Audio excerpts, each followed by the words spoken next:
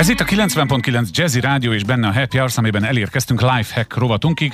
Bánhidi Brigitta itt van velem a stúdióban, szia! Szia, Laci!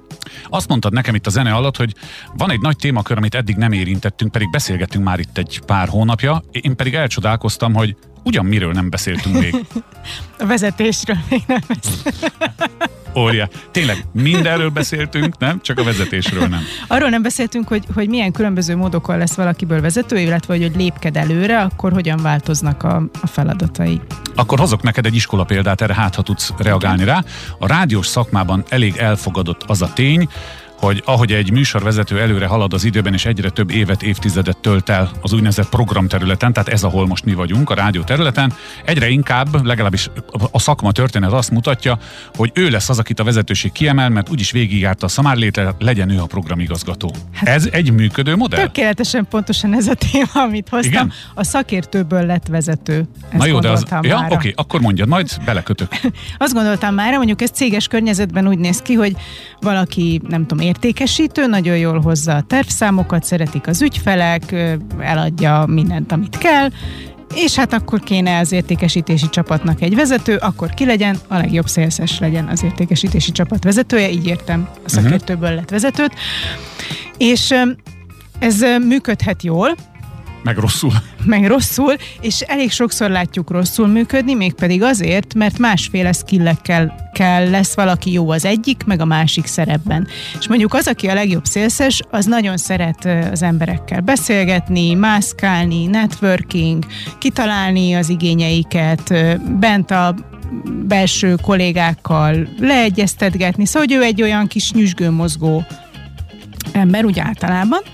Ehhez képest, amikor vezetnie kéne a többi értékesítőt, akkor a people management skilljeit kéne sokkal jobban használnia, mint az adott területen való jártasságát. Amiből nem biztos, hogy feltétlenül van neki. Amiből mondjuk olyan szinten van, hogy ügyfelekhez tud jól kapcsolódni, de ugye az egy másfajta kapcsolódás, ott ilyen célra vezetően kell. Világos. Miközben meg amikor kollégákkal kell, akkor meg azzal kell neki foglalkoznia, hogy beteg a kutyája, hogy mikor akar Szabira menni, hogy miért nem érti már, hogy írjuk a szerződést, szóval egy másfajta people managementre van szükség, és sokszor látunk olyat, hogy a legjobb, de mondjuk nem kell a salesbe mennünk, mondjuk a könyvelésen. A legjobban teljesítő könyvelő fogja vezetni a könyvelési osztályt, teljesen más készségekkel kellene onnantól rendelkezni, és akkor egyszer csak elkezd belefásulni, akár a kiégés határáig is elmegy, és akkor ahelyett, hogy teljesítene jól a könyvelésben, ami az ő kedves területe, ahelyett elmegy a cégtől, mert azt mondja, hogy itt már nem azt csinálom, amit szeretek.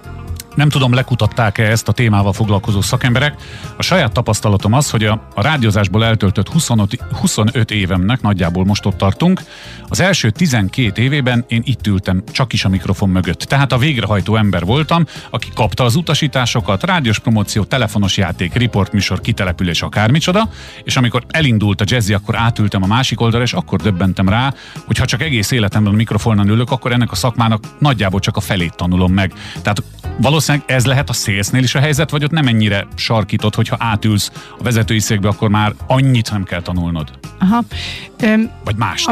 Mást kell inkább. Azt mondjuk, hogy mást kell, mert ugye így fogalmazod meg, hogy a végrehajtó, tehát mondjuk mit tudom én, egy könyvelő is ugye a végrehajtó kapja a számlákat, és akkor azokat kell megfelelően szabályosan lekönyvelnie.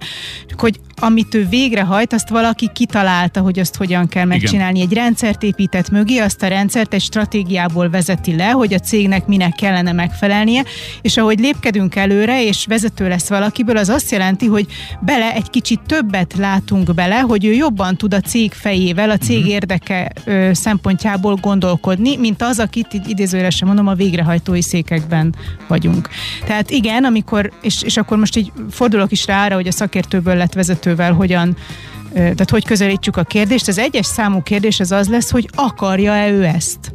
Hiába a legjobb szélsz vagy könyvelő, akar-e ennél több lenni? Annyit hadd vessek közben, az egyik rádiós szakkönyvben, ami a rádióprogrammingról szól, van egy olyan fejezet, hogy valóban akarsz te programigazgató lenni? Képzeld, ezt így fölteszi az amerikai szerző. Nagyon helyesen. Biztos, hogy akarsz? Biztos, hogy akarsz Exceleket vezetni a szabadságról, meg foglalkozni a beteg kutyával, meg, vagy pedig neked az életed az, hogy az elég meg. Pontosan. Szerintem ez egy nagyon valid kérdés, ez az első kérdés, hogy mert ugye ambíciója is lehet az illetőnek, mert ez jól néz ki, hogy már vezető Persze. vagyok a sima alkalmazottból, de a kérdés, hogy tényleg akarja-e, látja-e, hogy ez mivel fog járni, és ő szeretne ebben a szerepben is próbát tenni, és valami... Jó, de ezt nem tudjuk, én sem tudtam, mikor programigazgató lettem, hogy milyen, aztán majd belegebettem, hogy megpróbáljak jó lenni. Tehát, hogy akkor annak lesz itt majd felelőssége, aki kiválasztja. Aki tehát kiválasztja, főfőnök, aki nem? felkéri, igen, tehát azt gondolom, hogy sokszor elmarad ez a tájékoztatási fázis, hogy bízunk benned, és próbáld ki, de tudod-e, hogy ez más fog jelenteni, mint amit eddig csináltál. Tehát szerintem ez az első. Igen. Aztán a második annak felmérése, hogy van-e az illetőnek affinitása. Ugye, lehet, hogy nagyon jó könyvel, de interpersonális képességei meg gyatrák, és akkor eleve nagyon nehéz helyzetbe hoztuk. És akkor van-e affinitása, azt is még ketté tudnám ágaztatni, hogy vannak ugye a született vezetők, akik már óvodába is mozgatták a társaikat, és akkor nekik ez sokkal könnyebb felvenni ezeket az új szerepeket, és vannak azok, akik még sose tanul, ugye ezt nem tanuljuk sehol, iskolában nem tanítanak arra, hogy mondjuk most már talán ezekkel a kis projektmunkákkal a gyerekeket is valamilyen szinten így ráveszik arra, hogy egy csoportban hogy kell együttműködni, de hogy alapvetően nincs olyan, hogy tanulnád mondjuk egyetemen kötelezően egy fél évig, nem tudom, állatorvosin nem tanítják, hogy kell vezetőnek lenni. Valahogy próbáljuk majd összefoglalni, nehogy kifussunk az időből, hogy milyen tanácsot tudunk adni egy minket hallgató olyan felsővezetőnek, aki alatt, mondjuk így csúnyán, vannak a részlegvezetők, és ott ő éppen most azon gondolkodik, hogy a Klárit kiemeljem-e, akkor milyen gondolatokat futtassak végig. Például üljek le vele egy ebédnél beszélgetni. Most lehet, hogy hülyén hangzik a kérdésem, de faggassam ki arról, hogy mennyire volt társasági ember az óviban? Meríthetek? Vagy a suliban?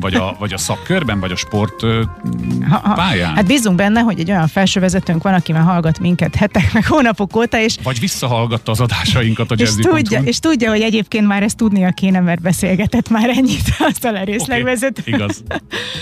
De hogy igen, onnan folytatva talán, ahhoz előbb eljutottam, hogy ha kiválasztotta az embert, és embere ezt megerősítette, hogy ő akarja, és úgy látja, hogy emberünknek van rá affinitása is, akkor ne legyen rest mögé tenni a képzést ott a legelején, a szakértőből lett vezetőnek, a vezetői szerepének a legelején adja meg neki azt a támogatást, hogy emberünk legalább tudja, hogy hogyan kellene vezetni. Hogy mit jelent az, hogy delegálni, hogyan fogom motiválni az emberemet, hogy osszam be az időmet, milyen feladataim vannak vezetőként, amik eddig nem voltak szakértőként, hogyan megyek meetingekre, ott milyen szóval, hogy ez a legalapabb dolgok. Világos, egy rádiós példával világítom meg a hallgatóknak, másra már úgysem nagyon van időnk. Amikor programigazgató lettem, és egy új reggeli stábot raktunk össze, akkor azt csináltuk, hogy noha gyakorlott rádiósok voltak abban a reggeli műsorban, nem itt a Jazzin, minden reggel adás után úgynevezett airchecket tartottunk, megbeszéltük, hogy azon a napon mi volt jó, mi az, ami passzol az elképzeléseinkkel, mit kell finomítani rajta, tehát magyarul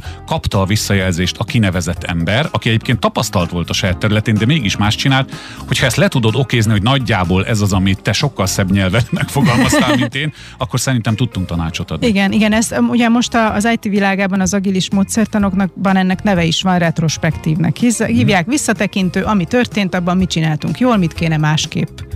Minden más kérdést már e-mailben kell feltenniük Brigittának, hiszen az időnk lejárt. A bánhidibrigitta.com oldalon megtalálják egyébként az írásait, van erről valamelyik szekcióban, akkor találnak. Ha kell, írjanak neked e-mailt, szerintem bátran. Nyugodtan. Hallgassák vissza a korábbi adásokat a Jazzy.hu-n, szerintem tanulságosak, mert a Brigi nagyon jókat mond, és egy hét múlva folytatjuk. Köszönöm tovább. Szépen, sziasztok!